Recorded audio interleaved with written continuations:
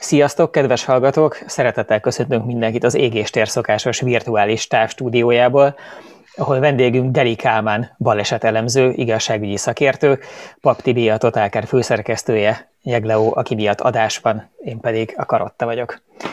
A mostani Égéstér tulajdonképpen egy műfajilag valahol a családregény, a sorozat, a szaga, tehát, hogy egy ilyen nagyon régóta hömpölygő tartalomfolyamnak az egyik friss darabkája, de mint az összes ilyen sztoriban, itt sem feltétlenül az a legérdekesebb, hogy az alapcselekmény merre megy, hanem az, hogy mi mindent ismerünk meg közben a szereplőkből, meg a világból.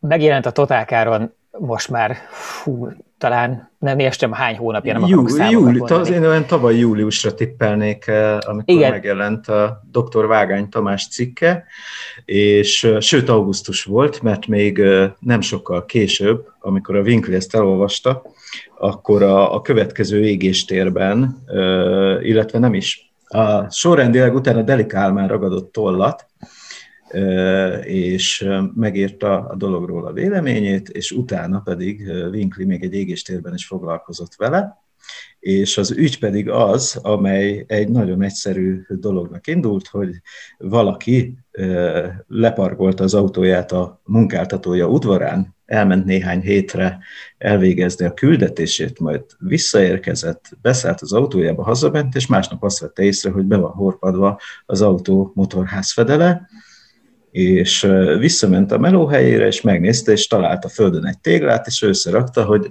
ott fönt hiányzik egy, itt lent van egy, itt van egy horpadás, és valószínűleg azért horpad be, mert hogy hazafele úton nem történt semmi a saját állítása szerint, és ebből lett egy per, amelynek ugye hát ott nem lehet csak így megmondani, hogy a bíró fölnéz és azt mondja, hogy így, hanem ő szakértőktől kér ugye szakvéleményeket, és ez alapján hozza meg az ítéletét, és ebben a cikkben azt írtuk, hogy fölkértek egy szakértőt, aki tett az ügy vizsgálatára egy 1,7 millió forintos ajánlatot, ugye, és ez a szakértő volt Deli Kálmán úr, aki teljesen felháborította az, hogy szerinte nem megfelelő módon végezték el ennek a vizsgálatát, és ragadott tollat, és utána jött el hozzánk Goncsér úr, aki szintén egy műszaki szakértő, és akkor úgy gondoltuk, hogy Deli Kálmán úr is mondhassa el az ő véleményét arról, hogy szerinte mennyit szabad számítógépes modellezésnek elhinni, és hol az a határ, amikor már kísérletezgetni, és meg kell próbálni reprodukálni a történteket. Jól mondtam el, Deli úr? Annyiban igazítanám ki, hogy a várható, illetve a javasolt szakértői munkáról beszélünk, és nem a jogi folyamatról. Tehát, hogy ön nem is vett részt végül ebben a perben, hanem valaki más műszaki szakértette ezt az valaki ügyet. Más szakértette. Ugye még egy dolgot felejtettem elmondani, hogy ez egy 150 000 forintos tételről szóló per volt, tehát azt mondanám, hogy ehhez képest ugye nagyságrendileg, hogy úgy mondjam, más dimenzió volt a szakértői díj, amit ön prognosztizált, vagy ajánlatot adott, vagy ezt nem tudom, hogy mondják a jogi terminológiában. És engem az érdekelt, hogy egyáltalán hogy jön létre egy per egy 150 000 forintos ügyről.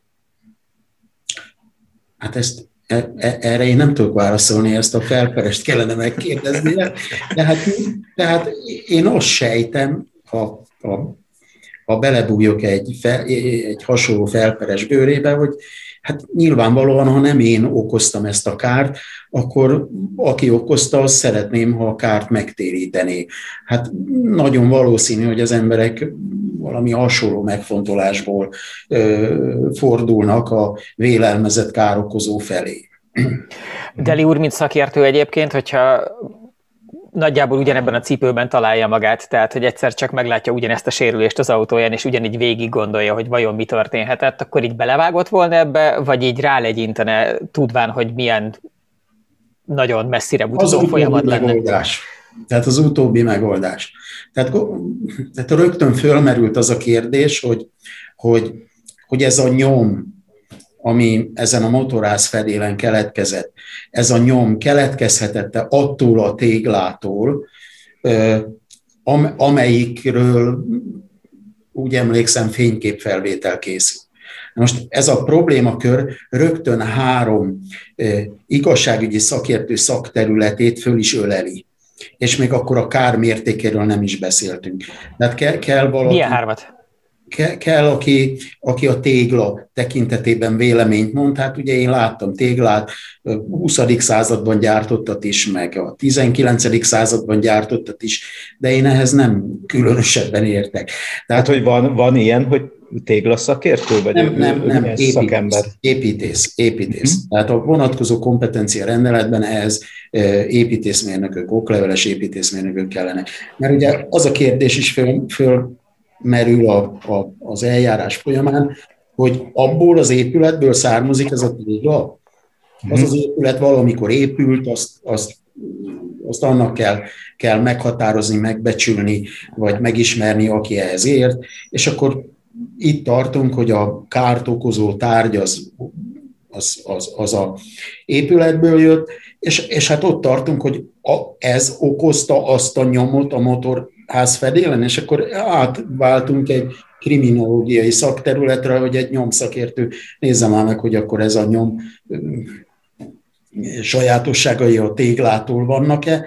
És hát ez mit jelent, hogy oda jön egy nyomszakértő, az egy rendőrségi szakember, és akkor például elkezd megnézi, hogy a tégla DNS-ét megtalálják. Igen. Tehát, hogy... És hogy benne van-e, és egyébként nagyon figyelni kell, mert ugye nagyon sokféle különböző összetételű tégla van, és mi van, ha kiderül, hogy más kerámia tartalmú volt az, mint amit a benyomódásban találni lehetett, és így az egész megbuk. Egyrészt, másrészt ugye a nyom formáját is nyilván vizsgálni fogja, és ezekkel a nyom rögzítő szakértőkkel a különböző filmekben, krimikben találkozunk, mert ugye ők az elsők, akik a friss nyomot vizsgálják, rögzítik, archiválják. És hát ezek után jön a balesetelemző, hogy akkor az a tégla az úgy onnan első emeletről, második emeletről, sokadik emeletről, hol nyerte azt a mozgási energiáját, amivel ezt a sérülést létre tudta hozni, és akkor jön egy 4. szakterület, hogy akkor ez a kár, mekkora kár. És ön ebből hány szakértő, mert ön 2 szakterület. Nem tudom, hogy ténylegesen hány szakértő vett részt a perben. Az én várható szakértői díjtájékoztatásomban, amiben azt is leírtam, hogy én miket, mint szakmai cselekményeket, miket javasolok végrehajtani, ott ugye csupán 2 szakértő szerepelt, az építész és én, illetve hát egy harmadik személy is, aki szakközreműködő, mert ugye ezeket a kísérleteket nyilván szakközreműködők és megfelelő környezet nélkül nem lehet végrehajtani. Bocsánat, az mit jelent, ahogy képzeljünk magunk elé egy szakközreműködőt? Hát kell hozzá egy szakember, aki egyébként már hasonló járműves kísérletekben részt vett. És egyfajta ilyen technikusnak képzeljük el, aki rögzíti a motorház fedelet megfelelő szögben, és ilyen segédmunkákat végez, ami szükséges? Ilyennek kellene elképzelni, de inkább mérnöknek, mint technikusnak. Értem. És nem egyszerűbb ezt lemodellezni számítógépen? Ugye azt tudjuk, hogy véges elem módszerrel, például ugye emlékeim szerint ez egy Mazda volt, és valószínűleg tartom, hogy a Mazda mérnökei is ezt egy számítógéppel tervezték, ezt a motorházfedelet, amelyet nyilvánvalóan nem teszteltek téglával való ütközésre, de ugyanúgy elképzelhetőnek tartom, hogy ez a deformáció egy szoftverrel modellezhető lenne, és akkor, hogy úgy mondjam, le van a gond, mert nincs szükség 3 kvalifikált szakértőnek az idejére és fáradtságára, nem? Igen, csak ugye itt két kérdés merül föl. Az egyik, hogy ki rendelkezik ezzel a szoftverrel, és mennyibe kerül. Uh-huh. És ki rendelkezhet ilyen szoftverrel? Nekem nincs erről ismeretem, hogy valaki a környezetemben vagy a szakértő kollégák közül rendelkezne ilyen szoftverrel. Ha rendelkezne valaki ilyen szoftverrel, és én ezt tudnám, akkor nyilván azt mondanám, hogy kérem, ezt a kollégát ezért be kell vonni, és akkor el kell végezni vele ezt a vizsgálatot.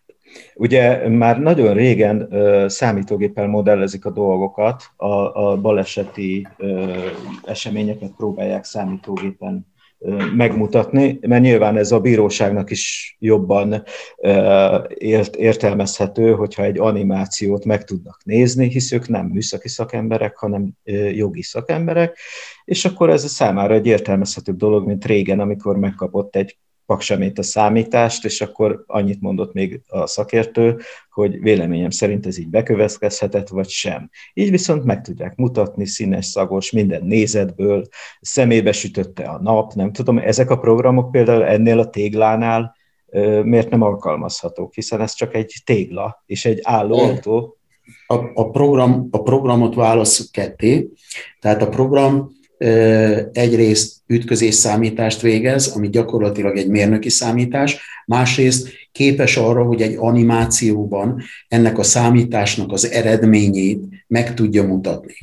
Amikor egy bírósági tárgyaláson vagy egy nem szakértői csoportnál megy a bemutatás, akkor alkalmazható, vagy alkalmazzuk ezt az animációs bemutatást. De ugye ezeket a szoftvereket jármű gyalogos, jármű állatok elütésére fejlesztették ki és validálták, tehát ellenőrizték, hogy megfelelő pontossággal működjön, és ellenőrzik folyamatosan is. De ugye... Bocsánat, ezt úgy kell elképzelni, hogy mondjuk referencia jávorszarvast gázolnak referencia gépháztetővel, és megnézik, hogy a deformálódás például az olyan-e, de ugyanezt nem csinálják meg referencia téglával? Nincs arról ismeretem, hogy ezt megcsinálták volna referencia téglával. Arról van ismeretem, hogy rendszeresen jármű-jármű ütközéseket végeznek, és ezeket az ütközéseket összehasonlítják a végzett számításokkal, és arról is van ismeretem, hogy rendszeresen dammival gyalogos elütési kísérleteket végeznek, és ezeket is összehasonlítják a számításokkal. Arról... Azt nem tudja véletlenül, ne haragudjon, csak ez így szakmailag tök érdekes, hogy ez a szoftver, ennek mondjuk a fejlesztése, az valahol találkozhat az autógyáraknak a biztonságra törekvő fejlesztéseivel, vagy akár az európai törésteszt szervezetnek a saját törésteszt eredményeivel, tehát hogy valamilyen módon keletkezik egy ilyen közös tudásbázis az ipar, amelyik az autót tervezi és gyártja, a teszteléssel foglalkozó ilyen kormányközi szervezet, meg mondjuk az önök szakmája között? Igen. Tehát fontos, hogy keletkezzen, hiszen ezeknek az ütközési teszteknek az eredményeit, azokat az ütközés számításaink alkalmával felhasználjuk. Például igen, pár évvel ezelőtt igen neuralgikus pont volt az, hogy tudnunk kell, hogy különböző járművekben mi váltja ki a légzsáknyitást, és mi az a műszaki paraméter, amikor biztosan aktiválódik a légzsák, például front légzsák, például oldal légzsák. Hát ezek ilyen lassulási határértékek? Bocsánat, hogy a sebességváltozáshoz kötött. Sebességváltozáshoz kötött. Tehát mi az ütközés számításban használjuk ezt a fogalmat, hogy sebességváltozás, és nem lassulásként használjuk, hanem az ütközés időtartalma alatt, ami igen rövid idő, ilyen 0,5 másodperctől 15-25 másodpercig tartó folyamat, ez idő alatt bekövetkező sebességváltozás. Mert ugye a járműben ember ül, és a sebességváltozás az emberre hat, tehát ezért fontos, hogy a sebességváltozást, mint adatot ezek a szoftverek ismerjék. Más nem használnak egyébként? Tehát, hogy a sebességváltozás az oké, hogy az egyik ilyen trigger, vagy indító jel, de például arra figyelnek-e, hogy melyik ülésben ül ember, hogy jár-e roncsolódás valahol? Tehát van ilyen, természetesen ilyen foglaltságérzékelő, de ugye a biztonságra való törekvés a foglaltságérzékelő jelét felülírja, és ugye nagyon gyakori az, hogy a járművekben nem a foglaltságérzékelő jobb egyesülésben nem kapcsol be, de mindkét légzsák aktiválódik, például egy frontális ütközésnél. Tehát a biztonságra való törekvés az egyelőre még sok mindent felülír, az esetleges foglaltságérzékelő hibáját is. Akkor tulajdonképpen ezek a foglaltságérzékelők csak arra jók, hogy szóljanak, hogy csatolja be az ember az övet? Mert ugye hivatalosan... Többek között erre is, de nyilvánvalóan a megjelenő foglaltságérzékelő egy fejlesztési folyamat, amely még nincs befejezve. Tehát bizonyára el fogják érni a járműgyártók azt a színvonalat, amikor a foglaltságérzékelő 100%-os biztonságú jelet ad. Igen, de ezek már ilyen kamerás rendszereken törik a fejüket, hogy 100%-os biztonsággal megmondják, hogy az ott egy ember, vagy egy kabát. Az ott egy ember, így van, és nem egy bőrön való, vagy valami egyéb ilyesmi. Visszakanyarodva az ügyhöz, Deli úr, ugye nem véletlenül van ön itt, és mi beszéltünk telefonon ezzel kapcsolatosan, és én úgy vettem ki ebből a beszélgetésből, hogy önt főleg az a mondata zavarta a Boncsér úrnak, hogy ő összedobott egy szimulációt 15 perc alatt, és szerint ez nagy vonalakban azért elég arra, hogy ezt az ügyet eldöntse a bíróság. Nyilván mondott mást is, tehát én is újra hallgattam ezt az adást, és azt mondta, hogy természetesen ő is megérti, hogy a szimulációval is lehet próbálkozni, és megérti az ön véleményét, de hogy így alapvetően egy ilyen téglaleesését mégiscsak lehet valamilyen szinten szimulálni. Mi akkor itt a probléma, illetve mi a véleménykülönbség? A tégla mozgását lehet szimulálni. De hogy a tégla, amelyik a szimulációban rázóan a motorház fedére, azon milyen nyomot hagyott? A nyom fizikai méreteit, tehát, hogy szélesség, hosszúság, mélység, főként ugye mélység. És hogy ez a nyom mekkora erővel, becsapódási erővel lett volna képes azt a mélységet, és akkora nyomkiterjedést produkálni, amekkora a tényleges járművön volt, ezt ugye nem mutatja meg ez a szoftver. Ejthetjük a szoftverben a tárgyat, a téglát a különböző magasságokról. De ugye az ejtés az először egy pontos tégla tömegadatra van szükség. Tehát de ez mondjuk rendelkezésre állt? Vagy csak így ránéztünk, hogy van egy fotó, és akkor aztán az a tégla már el is veszett?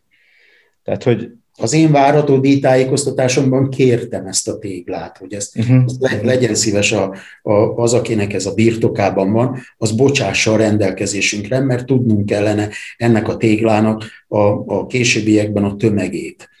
De ha már nincs meg a tégla, mert a téglát egymerő jó szándékból, tehát nem azért, mert el akarta tüntetni a bűnös a bűnjelet, vagy a bizonyítékot, hanem csak simán azért, mert ugye elvileg nem történt valójában talán, még azt mondanám, hogy gondatlanság se feltétlenül, tehát hogy az van, hogy egy épület öregedésével együtt jár az, hogy az állaga romlik, és a magyarországi épület állományt ismerve azt mondhatjuk, hogy az, hogy egy épületről úgy leesik valami, és így valamire ráesik, az nem számít egy kirívó esetnek. Nem azt mondom, hogy ez helyes, de hogy nem kirívó eset. Tehát, hogyha valaki azt tapasztalja, jártában, keltében, hogy van egy ilyen az épületről leesett téglaformájú, vagy vakolatdarab formájú izé a földön, és azt teljes lelki nyugalommal arrébb rúgja, hogyha gondos állampolgár, akkor nem tudom, kidobja, sittes konténerbe helyezi, valahogy megszabadult tőle, nem azért, nem is gondol arra, hogy ez egyébként akár egy nappal korábban még itt parkoló autóra korábban ráesett, ilyen értelemben mégiscsak bűnjel vagy bizonyíték, tehát simán eltűnhet.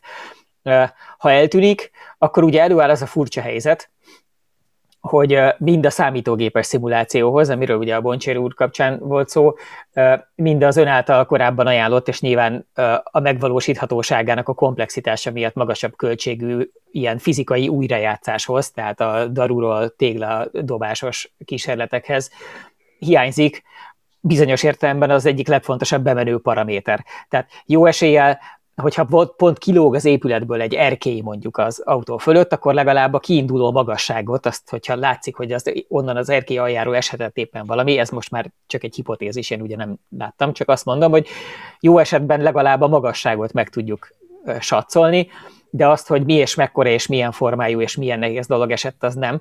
Tehát innentől kezdve az én logikámnak az lenne magától értetődő, hogy lényegében bármelyik bizonyítási módszert, ha tudjuk addig tekergetni, ameddig van az az elméleti tégladarab, ami tud egy olyan jellegű sérülést okozni az autón, akkor az elméleti lehetősége annak, hogy ez ténylegesen attól keletkezett, az fennáll. Ez nyilván nem bizonyítja azt, hogy ez történt, meg az ellenkezőjét se, de legalább kiderül, hogy nem kizárható, hogy egy ilyen jellegű dolog keletkezzen.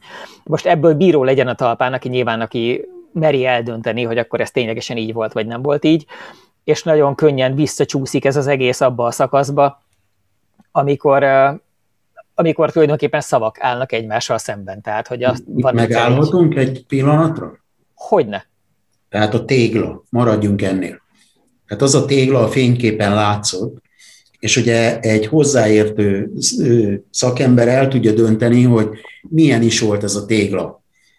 Netán a méreteit is meg tudja határozni, és reprodukálni tudja a téglát. Ugye... Tehát bonyolult a probléma, egyszerűen nem érdemes belemenni. Mert de végül is a kárérték az ehhez képest gyakorlatilag csekély. De ugye nem a szakértő dolga az, hogy mérlegeljen, a szakértő dolga az, hogy a lehető legjobb módon próbálja megközelíteni a válaszokat azokra a kérdésekre, amely kérdéseket föltettek neki. Tehát önöknek azért van egy felelőssége is ez ügyben, tehát hogyha én... Nem, ha rákérdez arra, hogy valószínűsítettem volna én azt, hogy ezeket a kísérleteket végre kell hajtani, akkor azt kell, hogy mondjam, így mérnökök egymás között, a valószínűség szintje 50%, és a bizonytalanságé meg 100%. Tehát, hogy hétköznapi nyelven, hogy nem. Oké, de akkor ugye ennek a dolognak mégiscsak az a vége, hogy de megkérdez. Valaki szintén a hétköznapi nyelven valaki megszívja. Tehát az van, hogy 150 000 forintnyi kár keletkezett az egyszerűség kedvéért egy motorháztetőben, és akkor valójában az van, hogy ezt valakinek be kell nyelni. Vagy annak az illetőnek, aki az autó, vagy annak az illetőnek, akire rámutat az autó tulajdonosa, hogy az ő kezelésében vagy tulajdonában állt az az épület, amiből ráeshetett az a tégla, amiről vagy elhisszük, vagy nem, vagy bizonyítjuk, vagy nem. És akkor nyilván az a kérdés, hogy ilyenkor ez egyáltalán eljut a dolog a bírósági fázisba, és ha eljut a bírósági fázisba, akkor tulajdonképpen a közjót mi szolgálja jobban, hogyha ha egy nagyon jelentős költség árán végig tolunk egy olyan folyamatot, amiből szakmailag megalapozottan, jól illusztráltan tudjuk kifejteni azt, hogy lehet, de az is lehet, hogy nem. Vagy a bíró azt mondja ennél korábbi fázisban, hogy ez ahhoz képest annyira értéktelenül, vagy aránytalanul kicsi értékű kár, hogy nem éri meg ezzel az egésszel szívni, hanem végül egy kicsit így és egy kicsit úgy, és akkor nem tudom, alkudjunk meg 75 000-ben. Nem az összeget, hanem hogy ezt a bizonyítási eljárást, mert ugye a szakértői vélemény az gyakorlatilag egy bizonyíték, ezt most így ne csináljuk végig, mert hát elképesztő mennyiségű költséggel jár, ezt a költséget nyilvánvalóan valakinek ki kell fizetni, és nem ez az egyetlen ügy, amely indokolja azt, hogy ezeket a költségeket a költségviselő kifizesse. Ha a társadalom más módon áll hozzá az ilyen vagy ehhez hasonló helyzetek kezeléséhez, akkor lehet ilyen jellegű kísérleteket végezni. Többek között végeztek is ilyen jellegű kísérleteket úgy tudom, a közútkezelők a kátyúba hajtás kapcsán, ugye, mert hát sok embert érintett ez a probléma, és valamilyen paraméterre a kátyúba való behajtás kapcsán nyilvánvalóan kíváncsiak voltak, hogy ez milyen károkat okoz, nem okoz károkat, és miután én értek ehhez a folyamathoz, úgy becsülöm, hogy ők kíváncsiak voltak egyrészt a kátyú nagyságára, a kátyú mélységére, a belehajtás sebességére, és a mozgás viszonyokra, tehát fékezett, nem fékezett belehajtáskor az ember. Csak hogy itt kitérjünk arra, hogy szoktunk belehajtani a kátyúba. Hát úgy szoktunk belehajtani a kátyúba, hogy ahogy sikerül, ugye? Nagyobb sebességgel megyünk, mit tudom én, egy 50-60-as tempóval közlekedik az ember, sötét van, nem látja a kátyút, mikor észreveszi, belelép a fékbe, és bum, belezuhanunk a kátyúba, és keletkezik a kár. Mi történik akkor, hogyha abszolút nem szabálykövetően, mondjuk a megengedett sebességnél nagyobb sebességgel, fékezés nélkül keresztül hajtunk a kátyún? Hát legfeljebb egy gumiabroncskár. Most ezek a kísérletek, amelyeket én úgy vélem a közútkezelők elvégeztek, ezek általában használhatók, hiszen hozzájuk fordulnak a kátyúkárok megtérítésére, de ha történetesen most egy ilyen bírósági eljárásban elvégeztünk volna egy ilyen jellegű kísérletet, akkor az erre az ügyre lett volna csak használható. Tehát Egyébként azért is nagyon jó, hogy a kátyúkárt szóba hozta, mert hogy ez valamilyen, mivel azért a legtöbb Magyarországon közlekedő autós előbb-utóbb ebbe az élethelyzetbe belekerül valamilyen módon. És akkor nagyon könnyű lenne azt mondani, hogy mivel az is jó esetben ez az értéktartomány, tehát a néhány tízezertől szűk százezresig terjedő, tehát hogyha egy gumit kell cserélni egy modern autón, ez a néhány tízezertől valameddig terjedő tartomány, hogyha nehogy Isten sérül futómű és mit tudom én, vagy felnit kell. Van az a drága felni, ami már szakértőért kiállt, igen. Igen, tehát van mondjuk egy Lamborghini Huracánnal kátyúba hajtás, azért az egy nagyon fájdalmas, látványos összeg tudna lenni, de hogy ilyenkor mi a jó megközelítés, hogy az ember tudomásul veszi, hogy elküldi az önkormányzatnak, vagy a közútkezelőnek, hogy szépen lefotózza, odaírja, hogy tényleg itt voltam, belemosolyog, nem tudom, föltartja az aznapi Index címlapot, hogy igazolja, hogy az most történt, vagy Wall Street Journal-t, ugye kinek mi van éppen kéznél, és elküldi a közútkezelőnek, vagy az önkormányzatnak, megvárja, ameddig lejátszák, hogy akkor elvileg kinek a kezelésében van az út, majd kap egy határozatot, ami vagy befogadja az ő kárigényét, vagy elutasítja az ő kárigényét, és ezen a ponton vérmérséklettől függően kell eldöntenie, hogy akkor most ő ezt a bíróságon át megpróbálja begyűjteni, vagy nem. De most a téglás ügy alapján arra lehetne következtetni, hogy inkább szegénynek legyintenie kéne, mert hogy különben kezdődik ez a maszatolás. Nem teljesen így van. Ugye a kátyúkár az azonnal észrevehető. Tehát azt rögvest észleli. Na most itt a téglával kapcsolatos káreseménynél olyan körülmények voltak, amely azt eredményezte, hogy a jármű vezetője vagy tulajdonosa nem azonnal észlelte ezt a kárt, és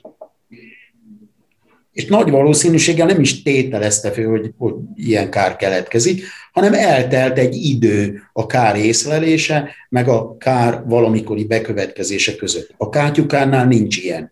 Tehát a kátyúkár károsultjainak mindig is azt a javaslatot tudtam én adni, hogy fényképezzenek, és hogyha van náluk méretjelző, tehát mérőszalag, akkor azt használják a fényképeken. Hogy látsz, hogy mekkora kátyú. Így van, hogy látsz, hogy milyen mély, kátyú, milyen mély, milyen széles, milyen, stb. És hát majd a jármű károsodást is fényképezzék le. Nyilván az adott helyszínen csak kívülről látszik ez a járműkárosodás, de ugye ez a járműkár ma már azt kell, hogy mondjam, nem néhány 10 000 forint, hanem 100 és 500 000 forint között valamekkora összeg, mert ugye ha csupán egy gumiabroncs károsodik, akkor megyünk el, hogy vásároljunk egy gumiabroncsot a 20 000-től a 100 000 forintig, plusz akkor ugye még vizsgáljuk a keréktárcsát, meg leszereljük. Tréleren mentünk Lehet-e párban cseréltetni? Igen. Ilyenkor a közútkezelő kontójára, hiszen hogyha az ember csak egyet cserél, akkor kidobják a műszakiról. Így van. És a hurakán közösség ilyenkor felsikolt. A műszakiról nem dobják ki, hogyha ugyanolyan szerkezetű gumiabroncsot cserél, de ugye itt a helyzet sajnos autónként változik, tehát hogyha első kerékhajtású autóról beszélünk, és egy jobb első kerék sérül, jobb első gumiabroncs sérül, akkor ugye célszerű párba cserélni, de nyilvánvalóan a költségnek a el nem használt részét, tehát adott 2 6 mm-es gumiabroncs,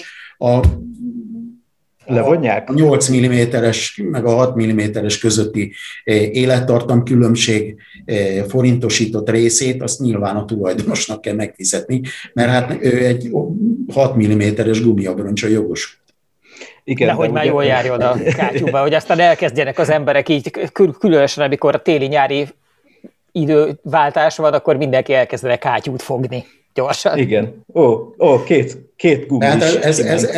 Ez nyilvánvalóan fölmerül ez a probléma a közútkezelő részéről is. Hát neki gondosan kell eljárni, és nem mindenkinek a legjobb gumiabroncsot és az új gumiabroncsárát kifizetni. Tehát ez az a tényleges elhasználódás, vagy rossz kifejezéssel avulásnak nevezett valami, ami hát sajnos a tulajdonost vagy üzemeltetőt terheli. De más a helyzet egy 4 kerékhajtású járműnél. Tehát azt nem engedhetjük meg, hogy a 4 kerékhajtású jármű eltérő átmérőjű gumiabroncsokkal működjön, mert nyilvánvalóan az úttartása, a kormányzási tulajdonságai, meg az elhasználódása a gumiabroncsnak meg fog változni. És egyébként mekkora az a kár, amikor már érdemes ilyen bírósági ügyekben gondolkodni? Mert nekem végig az volt a benyomásom, hogy igazából arra, ami itt a motorház fedéllel történt, arra szolgálna mondjuk a lakásbiztosítás, vagy hívjuk akárhogy, annak általában van egy felelősségi része, épületbiztosítás. Nyilván itt ez egy állami szerv volt, ugye ez nem titok, és nem tudom, hogy nekik van-e ilyen. Ugyanúgy igaz ez a kátyukára is, hogy a közútkezelőnek igazából nem kéne kísérleteket végeznie, hanem erre kötnie kéne egy biztosítást, mert még az is olcsóbb neki, mint a kátyukat betömködni sajnos. Az én ismereteim szerint van is a közútkezelőnek biztosítása, és hát az se kizárt egyébként, hogy ennek az alperesnek ebben a perben volt épületbiztosítása. Tehát egyszerűen erre terelhető a probléma, de hogy mi az a határérték? Hát amikor végig vizsgálunk Vegyünk egy egyszerű ügyet. Vegyünk egy nagyon egyszerű ügyet. Tehát, hogy az ügyek sajnos nem egyszerűek. Tehát végigvizsgálunk egy hasonló ügyet, és akkor azt mondjuk, hogy a jogi oldalról, míg megírja a keresetlevelet egy ügyvéd, akkor az 100 és 200 ezer forintnyi pénzbe kerül. Tárgyalásonként 30-40 ezer forint és 60 ezer forint között díjakat nagy valószínűséggel elkérnek. Mert hát én számolgatom, akkor most már vagyunk egy tárgyalással, és vagyunk olyan 250 ezer forintnál. Igen. Tehát, és ezt valakinek ki kell fizetnie, tehát aki elindítja ezt a jogi folyamatot, neki ezt ki kell fizetni. Na most, hogyha a kára ettől jelentékenyen nagyobb, és ilyen milliós nagyságrend, akkor nyilvánvalóan kifizeti. Hogyha és a szakértőt kell bevonni, az mennyivel sófolja föl az ügyet? Most annyit kell tudni, hogy 2005 év óta a szakértői díjak megváltoztak. Ezt a problémát, hogy mekkora is a szakértői díj, ezt már 1990-es évek elején érintette a akkori pénzügyminiszter úr, a Szabó Iván úr, hogy hát miért is a pereskedő felek részesülnek abban a kedvezménybe, hogy a szakértői díjak azok rendkívül alacsonyak. Ha polgári perről... Hát ez egy szabott díj? Tehát, hogy nem az van, hogy ön mond egy számot, hogy hát ez nálam ennyi. Tehát, hogy ez nem egy piaci ár, hanem egy törvénybe foglalt? Bocsánat, én még egyel hátrébről kezdeném, mert én ehhez hülye vagyok. Egyáltalán ki viszi a szakértőt? Tehát, hogy a szakértőt mondjuk a felperes viszi magával, mert azt kívánja, hogy a tudomány eszközeivel igazolják, hogy az van, amit ő állít, vagy az alperes ugyanezért, vagy a bíróság jelöli ki, hogy ez egy olyan ügy, amihez neki szakértőre van szüksége ahhoz, hogy dönteni tudjon. Mielőtt ebbe a kérdésbe belemennénk, ugye válasszuk ketté a szakértői tevékenységet. Tehát mi úgy hívjuk, hogy van úgynevezett hivatalból történő bizonyításos eljárás, amikor a rendőrség, a NAV, az ügyészség, a bíróság például büntetőügyben vagy szabálysértési ügyben kirendel igazságügyi szakértőt. A hivatalból történő bizonyítási eljárások díjait ma szabályozza egy régi igazságügyminiszteri rendelet, 3/1986-os, tehát az alaprendelet 1986-ból való, ami azt mondja, hogy minden megkezdett órára 4000 forint a szakértő óradíja, az utazásnál pedig ennek 50%, utazási időre pedig ennek 50%-a. Ugye a jelenlegi piaci viszonyok között ez a díj, ez nagyságrendileg versenyképtelen. Most van a másik része a szakértői tevékenységnek, amikor nem hivatalból történő bizonyításról beszélünk. Ilyen az a tégla eset, amiről beszélünk is, ilyenek a polgári perek, és itt a díjat 2005 év óta a szakértő maga állapítja meg. És itt... Hadd kérdezzek akkor ebbe bele, hogy ez a polgári per mondjuk lehet egy olyan ügy is, hogy vettem egy autót, és mentem vele 30 000 kilométert, és elszakadt a vezérműlánc, és nem akarják nekem garanciában megjavítani, akkor én felkérek egy igazságügyi műszaki szakértőt, hogy bizonyítsa be, hogy ez egy selejt volt? Ez egy ilyen típusú ügy lehet? Vagy vizsgálja meg, inkább arra kéri felem, mert ugye a mondatban benne volt a végeredmény, hát nem lehet tudni, hogy ez egy selejt volt, vagy más oka volt. Igen, tehát ez egy nem hivatalból történő bizonyításos eljárás. Tehát ilyenkor önhez oda megy a szakadt láncos ember, hogyha a példánál maradunk, és akkor ön mond egy piaci árat, ami nem az, mint a hivatalból kirendelt ügynél gyanítható. Így van, így van. Ilyenkor lehet az, tehát, hogy a felek, adott esetben több fél is a saját szakértőjét bevonhatja, tehát lehet az eset mondjuk maradjunk, tehát próbálnék egy kicsit szexibb témát találni a leesik a téglánál, mert hogy abban egy kicsit kevés a dráma, de hogy egy autóbalesetben mondjuk, ahol van valaki, aki felelőssé tehető a balesetért, az egyik, és attól függően persze, hogy az állítása az igaz, van valaki, aki elszenvedte, van a bíróság, amelyik nem tudja igazából eldönteni, akkor lehet egyszer, hogy a bíró kirendel egy szakértőt óránként 4000-ért, és hozza magával mindkét fél a saját piaci szakértőjét, nem tudom, óránként 27 000-ért, és akkor mindenki hozni fog valamilyen értelmezést, és ha ez igaz, akkor a szakértőt befolyásolhatja az, hogy ki fizeti a prímást. A szakértőt mindig befolyásolja az, hogy ki fizeti, tehát ki bízza meg, de az eljárás nem ennyire egyszerű, de a végterméke ez is lehet. Tehát az eljárási szabályok betartása mellett, például egy közlekedési büntető eljárásban felkérhet szakértőt a vádlott is, és amikor a vádlott kéri föl, akkor az nem hivatalból történő bizonyításnak számít a szakértő oldaláról, hiszen nem hatóság rendelte őt ki.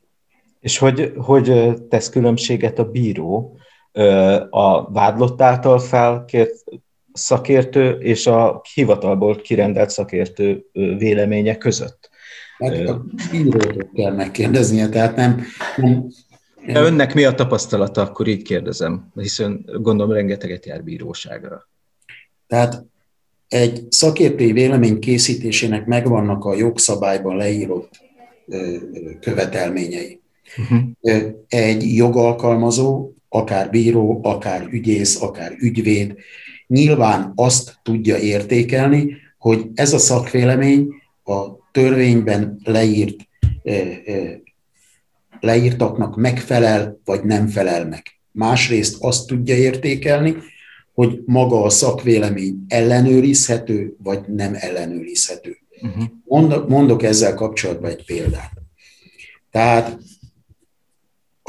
ha a szakértői véleményében, mondjuk egy közlekedési büntetőügyben nem sorolja föl, hogy mik voltak azok a tárgyak, amiket rendelkezésre bocsátottak, és amiket ő megvizsgált, akkor a jogalkalmazó nem tudja teljes bizonyossággal azt, hogy ő megvizsgálta-e a szakértő mindazt, amit rendelkezésére bocsátott. Ez a jogalkalmazó, ez népnyelven szólva a bíró? Mondjuk a bíró, vagy az ügyész, vagy a rendőr, vagy az olvasó ügyvéd. Ez ilyen elvont dolgokat is jelenthet, tehát hogyha nem mondják meg, hogy hol tartózkodott a nap, akkor nem lehet, nem vették figyelembe például. Ez természetes, hogy ennek utána tud nézni a szakértő is. De tételezzük föl, hogy adott egy baleset, amelyik balesetben keletkezett egy GPS adat, mert ugye a jármű egy nyomkövetővel föl volt szerelve, és ez a nyomkövető az idő függvényében, vízszintes tengelyen az idő, függőleges tengelyen a sebesség, mutatja ennek a járműnek a valós időben elkövetett sebességét. És hát ugye ez mondjuk rendelkezését bocsátják a szakértőnek, és a szakértő ezt vagy vizsgálja, vagy nem vizsgálja. Ha nem vizsgálja, akkor ez a szakértői vélemény nem teljes, mert hát ugye van egy tárgy, vagy egy adatalmaz, amit vizsgálni kéne. Szó van egyébként ezekről, hogy a járművekben kötelezővé tesznek bizonyos ilyen fekete doboz funkciókat, ami pontosan ezt tudná valószínűleg az én laikus olvasatomban, tehát hogyha bekövetkezik egy baleset, akkor ez milyen sebességgel következett be, durrantak-e a légzsákok, nem tudom. A műszaki szakértők foglalkoznak ilyen adatokkal a gyakorlatban? Én 2 ilyen eszközről tudok ebben az országban. Az egyiket a Pintér Zoltán kollégám és én használjuk, és már vannak olyan járművek. Mármint olyan eszközről, ami kiolvassa ezeket az adatokat? Így van. Tehát vannak olyan járművek, amelyek már alkalmasak ezeknek az adatoknak a kiolvasására. A listát azt most nem tudom felsorolni, de például a Toyota gyártmányok esetében úgy emlékszem, hogy 2001-től a General Motors gyártmányok esetében 2014-15 volt az esztendő, amikor és utána gyártott járművek légzsák moduljából már információkat, adatokat tudunk kinyerni. Ezeket az adatokat fel lehet használni aztán a bírósági eljárás során? Tehát igen, szabad figyelembe venni? Igen. Tehát ezek objektív adatok. Tehát tudjuk azt, hogy az ütközés pillanatában mekkora volt az ütközési sebesség, tudjuk azt, hogy az ütközés előtti járműmozgás rögzített adatai, folytószerepállás, fékpedálálás, lassulás érték, stb. Mekkora volt, és hát ebből sok mindenre vissza lehet következtetni. Tehát, hogyha 2 jármű ütközik egymással, és ha másunk nincs, csak tételezzünk fel egy egyszerű GPS nyomkövető adatot, amelyik az idő függvényében közli a sebességet, és tudjuk az ütközés pillanatát, mert egyébként az látszik a sebességváltozásból, hát akkor legalább nagy biztonsággal tudjuk az egyik jármű ütközési sebességét. Hozzá tudjuk rendelni magának a járműnek a térbeli felépítését, tömegét, terhelését, és már mint bizonytalanság, ez megszűnik, és így a számítás sokkal pontosabbá válik, mint hogyha mindezeket nem tudjuk, csak a járművek sérüléseiből és véghelyzeteiből és a hagyott nyomaiból, stb. Indulunk ki. És hogyha önök használnak szimulációs programokat, akkor ezek az adatok is bevihetők ebbe a szimulációba, és ez esetben például nincs szükség arra, hogy megpróbáljuk ezt az ütközést a való életben mondjuk reprodukálni. Egy valódi teszttel, így van? Hát szükség van rá, ezt hívják validálásnak, de a gyakorisága kisebb. Tehát ezt évente egy-két alkalommal mindig megcsinálja. A különböző, tehát a szoftverek fejlesztői és a különböző európai szakértői egyesületek. Egy kicsit szabad ilyen, én elkanyarodnék egy kicsit ilyen egyel személyesebb irányba, mert nagyon sokat tudományoskodtunk, meg jogászkodtunk is, de hogy megkérdezhetem, Deli úr, hogy a maga szakmájának a szépsége az micsoda? Tehát, hogy mikor van az, hogy úgy érzi, hogy szeretem ezt csinálni? Vagy milyen olyan ügyhöz kapcsolódott ilyen élmény az elmúlt karrierjéből? Végül is,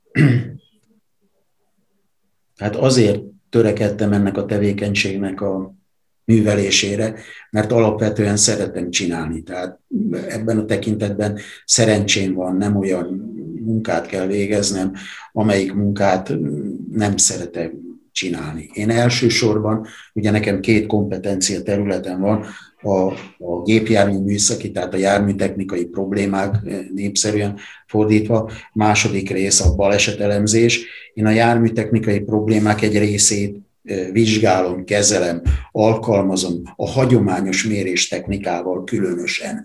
Tehát amikor egy járműmotor elkopott, és például azt kell megmérni, hogy mekkora a kopottsága a hengerhüvelynek, amely méréstechnikát ma sajnos a szakmában nem, vagy rosszul, vagy keveset tanítják. Viszont a balesetelemzés irányába mozdultam el. Tehát az a szakterület, amelyben vizsgálok, kutakodok, társakkal kísérleteket végzek, mint például fékezési kísérleteket végeztem a Boncsér szakértő úrral, fékezési kísérleteket végeztem a Pintér Zoltán szakértő úrral. Egy kicsit tud beszélni, hogy képzeljünk el így ilyet, hogy mit jelent egy jó fékezési kísérlet?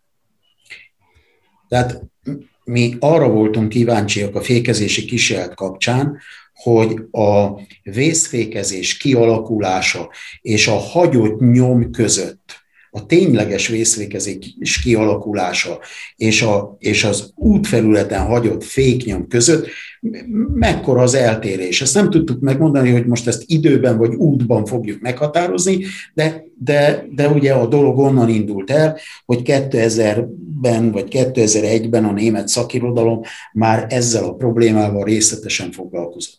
És akkor úgy döntöttünk, hogy rendelkezésünkre áll 3 személygépkocsi, és ezzel a 3 személygépkocsival különböző sebességekről fékezési kísérleteket fogunk végezni. Beteszünk egy lassulásmérőt, és a lassulásmérő és megmérjük a féknyom hosszát. Tehát olyan autókkal végeztünk féknyomkísérleteket, amelyek egyébként nyomot hagynak. Ha ABS volt bennük, akkor kiszedtük az ABS relét, és akkor nyomhagyóan fékezett a jármű. Ugye de az ABS-es autók világában, ami ugye most már egy több évtizedes kötelező tartozék, egyáltalán elveszett a balesetelemzésből ez az információ? Tehát, hogy van nyom, amit meg lehet vizsgálni? Ha nagy haszonjárműről beszélünk, nagy tengelyterelési járműről beszélünk, ha gyorsan, rövid idő alatt, így 5-15 percen belül érünk a baleset helyszínére, nincs nagy szél és kicsi a forgalom, akkor fogunk találni ilyen jellegű nyomokat. De egyébként önök is találkoztak ilyen jellegű nyomokkal, különösen nagy teherautók gumiabroncsai által hagyott kis rövid nyomocskákkal, amelyek... Az ilyen szaggatott vonal, nem? Az autópályán. Ilyen 10-12 cm hosszú, 10-15 cm hosszú, és utána méternyi szünetek, és a teljes nyomhossz az eltart 15-20-30-50 méterig. Tehát ilyen értelemben marad nyom, csak ugye a sűrű városi forgalomba odaérni időveszteség, eljárják a nyomot, elfújja a szél a nyomot, nincs megfelelő lehetőség arra, hogy az út teljes területét lezárjuk, és a súrlófényt nem tudjuk úgy előállítani, mert egy ferdeszögű belső fényben ezeknek a nyomoknak többnyire a végei szinte mindig látszanak. És ugye az a jellemző, hogyha állóra fékeződik egy ilyen jármű, akkor a megállási pontja előtt fél méterrel, 1 méterrel marad nyom. De ugye az ütközés többnyire úgy következik be, hogy a jármű nem állóra fékeződik, hanem sebessége van. Ezért ott inkább a keresztirányú eltolásból adódó nyomok maradnak meg, amikor a gumiabroncs nem a saját síkjában mozog előre, hanem keresztirányba eltolódik. És mire jutottak a kísérleteknél, hogy visszakanyarodjunk? A kísérleteknél arra jutottunk, hogy a vészfékezés kezdete és a nyom kialakulása között határozott különbség van, és ez a mérték a sebességfüggő, fordítottan arányos a sebességgel. Nagyobb sebességnél kisebb az idő- és térbeli eltérés, kisebb sebességnél nagyobb. 30 km/óráról kezdtük el a vizsgálatokat, és el tudtunk menni, úgy emlékszem, 80 km/óráig. Tehát tulajdonképpen arról beszélünk, hogy mikor kezd el kenődni a gumi ahhoz képest, hogy én elkezdek fékezni. Ahhoz képest, amikor már kialakult a teljes fékezés, persze. Ez nagyon érdekes. És ezt használják is a ilyen bizonyítási eljárásoknál, hogy ezt figyelembe veszik? Igen. Használtuk például én egy ilyen. Egyik ilyen bizonyítási eljárásra emlékszem. És tud még mesélni ilyen érdekes, ilyen gyakorlati próbákat, hogy amikor nem a számítógép mondta el az adatokat, vagy az eseményeket? Hát az egyik igen érdekes kísérletünk az egy stabilizátorrúdhoz kapcsolódik, egy hátsó futómű stabilizátorrúdjához kapcsolódik. A jármű az egy Ford Focus volt, amelyiknek egyébként egy jól szerkesztett hátsó futóműve van, és a hátsó futómű stabilizátorrúdja elgörbített állapotba került. Tehát ez hogy képzeljük meg? Ezt úgy kell elképzelni, hogy ugye adott ez az U alakú stabilizátor rúd, az U betűszára párhuzamos az U aljával, és én úgy emlékszem, hogy az egyik oldal, pontosan már nem emlékszem, hogy a jobb vagy a bal oldalon, ugye a stabilizátor rúd a futómű alsó lengőkarjához. Ott hozzá van kötve egy igen, Na most az egyik oldalon ez a rudacska sérülésmentes volt, a másik oldalon a rudacska derékszögbe be volt ajlítva. Így kaptam meg ezt a járművet, érdekes módon a egyik rendőrségi telephelyről. Aminél hát ugye nulla a valószínűsége, hogy a rendőrségi telephelyen ezt elhajtotta volna bárki is. És ugye hogyan viselkedik ez a jármű? Ez volt a probléma. Mert úgy képzelem, hogy akkor ez egy járóképes autó volt, tehát ez egy kilapított roncs volt. Ez egy sérült autó volt, ami úgy keletkezett a sérülése, hogy a sérült személygépkocsi haladt az úton, elvégzett egy előzési folyamatot, majd az előzés visszatérő szakaszában, tehát kitérő szakasz, elhaladó szakasz, visszatérő szakasz. A visszatérő szakaszában fékeznie kellett, forgalmi oknál fogva, mert előtt egy lassabb haladó jármű volt, és ez a fékezés azt eredményezte, hogy a jármű balra elfordult. Hát nyilván balra a menetirány szerinti szembejövő sáv van, és hát ebbe a szembejövő sávba közlekedtek, megtörtént az ütközés, és az ütközésben részes járművezető azt mondta, hogy hát kérem szépen, nekem valamiféle műszaki hibám van, és emiatt a műszaki hiba miatt történt ez a nem várt járműmozgás, és ugye hát ezt a műszaki hibát megtaláltam. Majd ugye erre a műszaki hibára vonatkozóan én arra inspiráltam a szakértőtársamat, hogy végezzünk ezzel kapcsolatosan egy kísérletet. A kísérlet lényege gyakorlatilag az előzés visszatérő szakaszának a modellezése volt, hibátlan és a ténylegesen meghibásodott stabilizátor. Hát akkor kellett keresni egy másik ugyanolyan, de kellett keresni egy helyet, kellett keresni egy autót, nyilván ez közúti forgalma. Föl kellett szerszámozni az autót, tehát be kellett tenni különböző elektronikus adatrögzítőket, külső-belső adatrögzítő, stb. És ugye ennek az eredménye a honlapomon az megtekinthető. Tehát Pintér Zoltán kollégám ült az autóba, aki miközben az autó egyébként elkanyarodott balra, elképesztő sebességgel tekerte a kormányt jobbra, és azt mondta, hogy hát nem értettem, hogy itt mi is történik. Hát az történt egyébként, amit vártunk. Hát nyilván egy ilyen kísérletnél a fokozatosságot, tehát az, hogy nem rögtön 200-zal kezdik el. 40 kilométerre, aztán 50, és a többi, tehát nem rögtön az országúton szokásos 80-90-70-90 közötti sebességgel kezdtük el ezt a folyamatot. És hát ugye ez azt igazolta, hogy igen, ebben az esetben ez a helyzet, ez előfordul. De olyan esetben, hogy ez most műszaki hiba volt, így is a vezető felel a jármű műszaki állapotáért.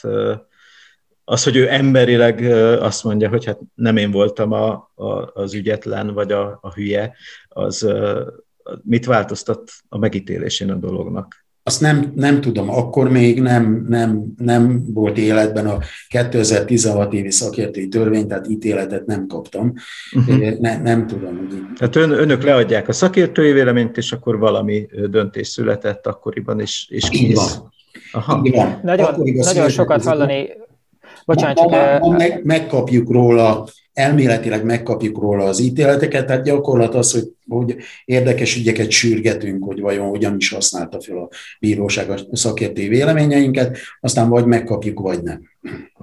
Magyarországon jelenleg ugye 14,5 év körüli a személyautóparknak az átlag életkora, és nekünk is van egy csomó olyan sorozatunk, plusz egy csomó olyan autónk a szerkesztőségben, ami a saját autóátvizsgáló sorozatainkban is akár megbukna, vagy rossz eredményt érne el. Tehát azt lehet mondani, hogy a 14,5 éves korú autópark az magától értetődő módon az elhasználtság jeleit mutatja. Egy olyan gyakorlatban, mint a magáé, ahol nagyon-nagyon-nagyon sok autóval találkozik, és kifejezetten a műszaki állapotot vizsgálja, és nyilván azt is, hogy a műszaki állapot és az esetleges balesetek, kimenetek között van-e valamilyen összefüggés. Mi látszik ebből? Tehát körülbelül milyen részben tehető felelőssé a balesetekért, vagy azoknak a kimenetéért mondjuk a műszaki állapot, és milyennek látja maga az átlagos műszaki állapotot?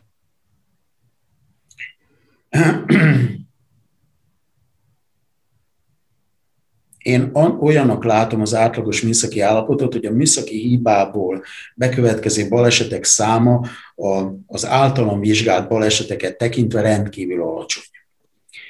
Viszont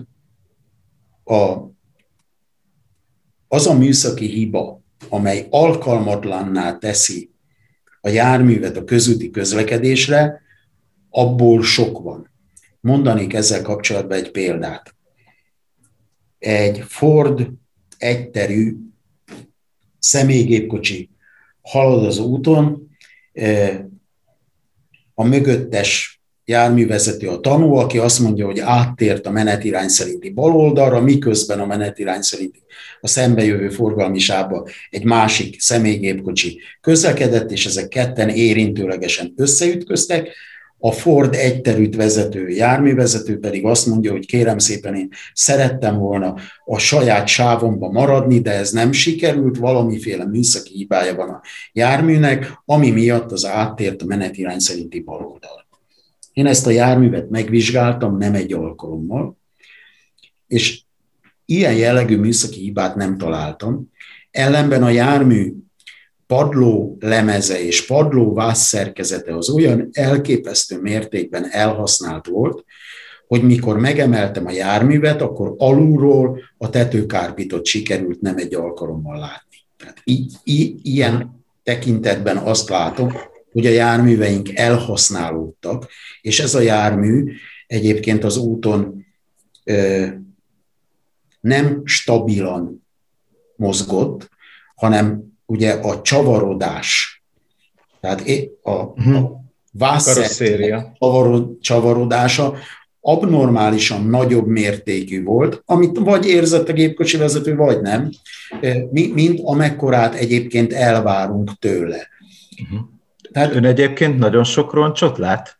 Tehát, hogy most ugye ilyen tégladobálós ügyek, ez nem egy súlyos dolog, de én talán életemben 2 súlyos balesetnek láttam a roncsait mindenféle tárolóhelyeken, ahogy itt az ember járkál, és hát ott ezek a korrózió, amiről beszélünk, meg minden, de ez független attól, hogy az ember tudja, hogy ez az autó mondjuk, amikor még nem volt ennyire korrodált, akkor sokkal jobban megvédte volna az utasait, de ezek megrázó dolgok, nem? Ön mennyire érintik ezek meg? Nyilván megérint a dolog, tehát nem tudok elmenni mellette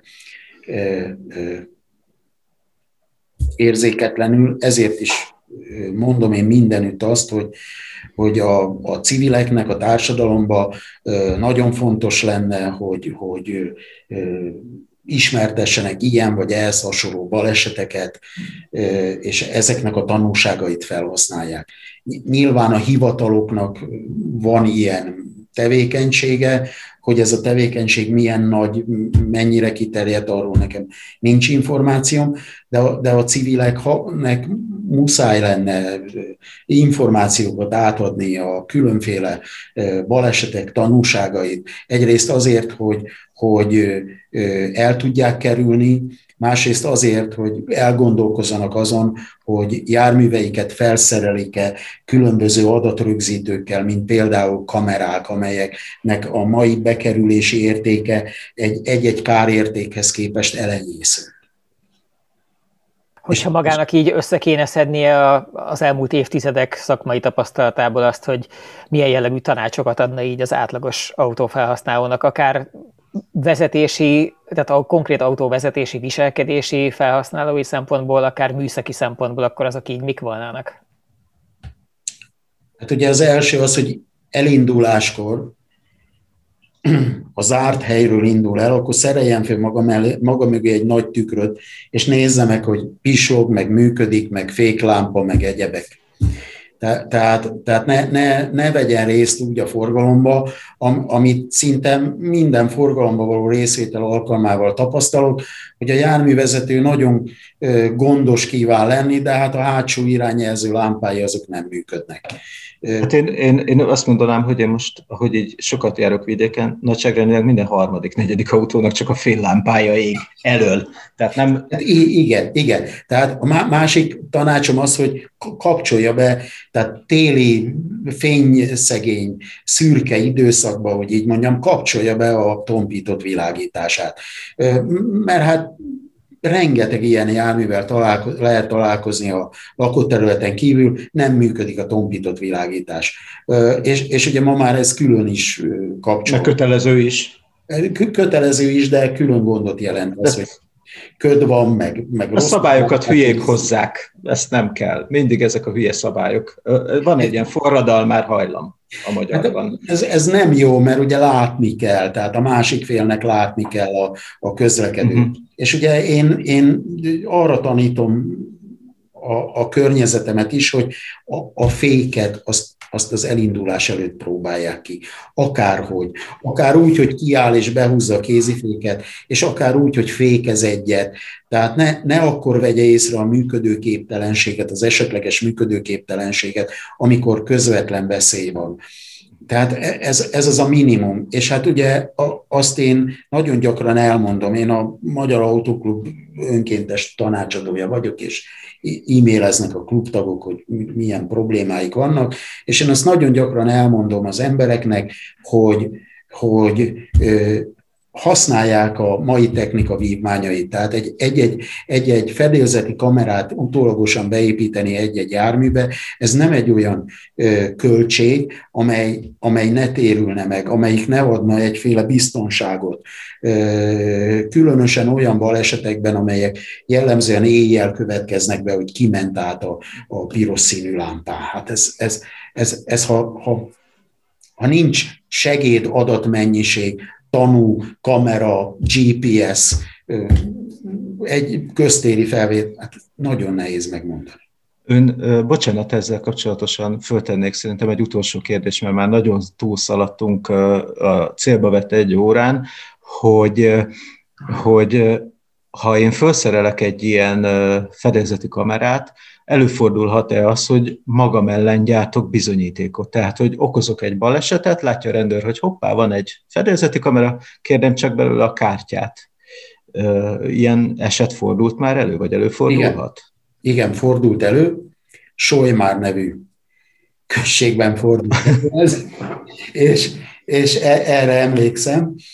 És természetesen a kijövő rendőrnek én azt a tanácsot adtam, hogy tessék szívesen már azt a felvételt lefoglalni, aztán látni fogjuk, hogy mi is történt itt. Így is történt. Tehát előfordul, hogy magam ellen gyártok bizonyítékot. De mert ugye most nemrégiben volt az a szenzációs felvétel, ahol a fickónak belső kamerából volt meg, hogy 150-nel nem vett észre egy körforgalmat és egy alaposabb repülést mutatott be ott a középső részen, megdobta az autót. Tehát, hogy ez egyfajta önfegyelemre is int akkor, hogyha az ember felszerel egy ilyen kamerát, nem? Igen. Tehát erre is. De egyébként hát partnerek vagyunk a közlekedésben is, és nem ellenségek. Tehát összeütközni nem kell. Nem cél. Nem cél. Nem ez az opció. Köszönjük szépen. Szerintem ennél szebb végszót keresve sem találhatunk volna. Köszönjük szépen Deli Kálmánnak, hogy megosztotta velünk a tapasztalatait és a tudását a témáról. Tibinek és Nyeglaónak, hogy itt voltak, és nektek, kedves hallgatóknak a szíves hallgatást. Az égéstérrel jövő héten találkozhatok legközelebb az Apple podcastjai közt, a Spotify-on, a YouTube-on azoknak, akik önkínozni kívánnak, és ezen kívül az Android összes létező podcast platformján. Köszi a hallgatást, sziasztok!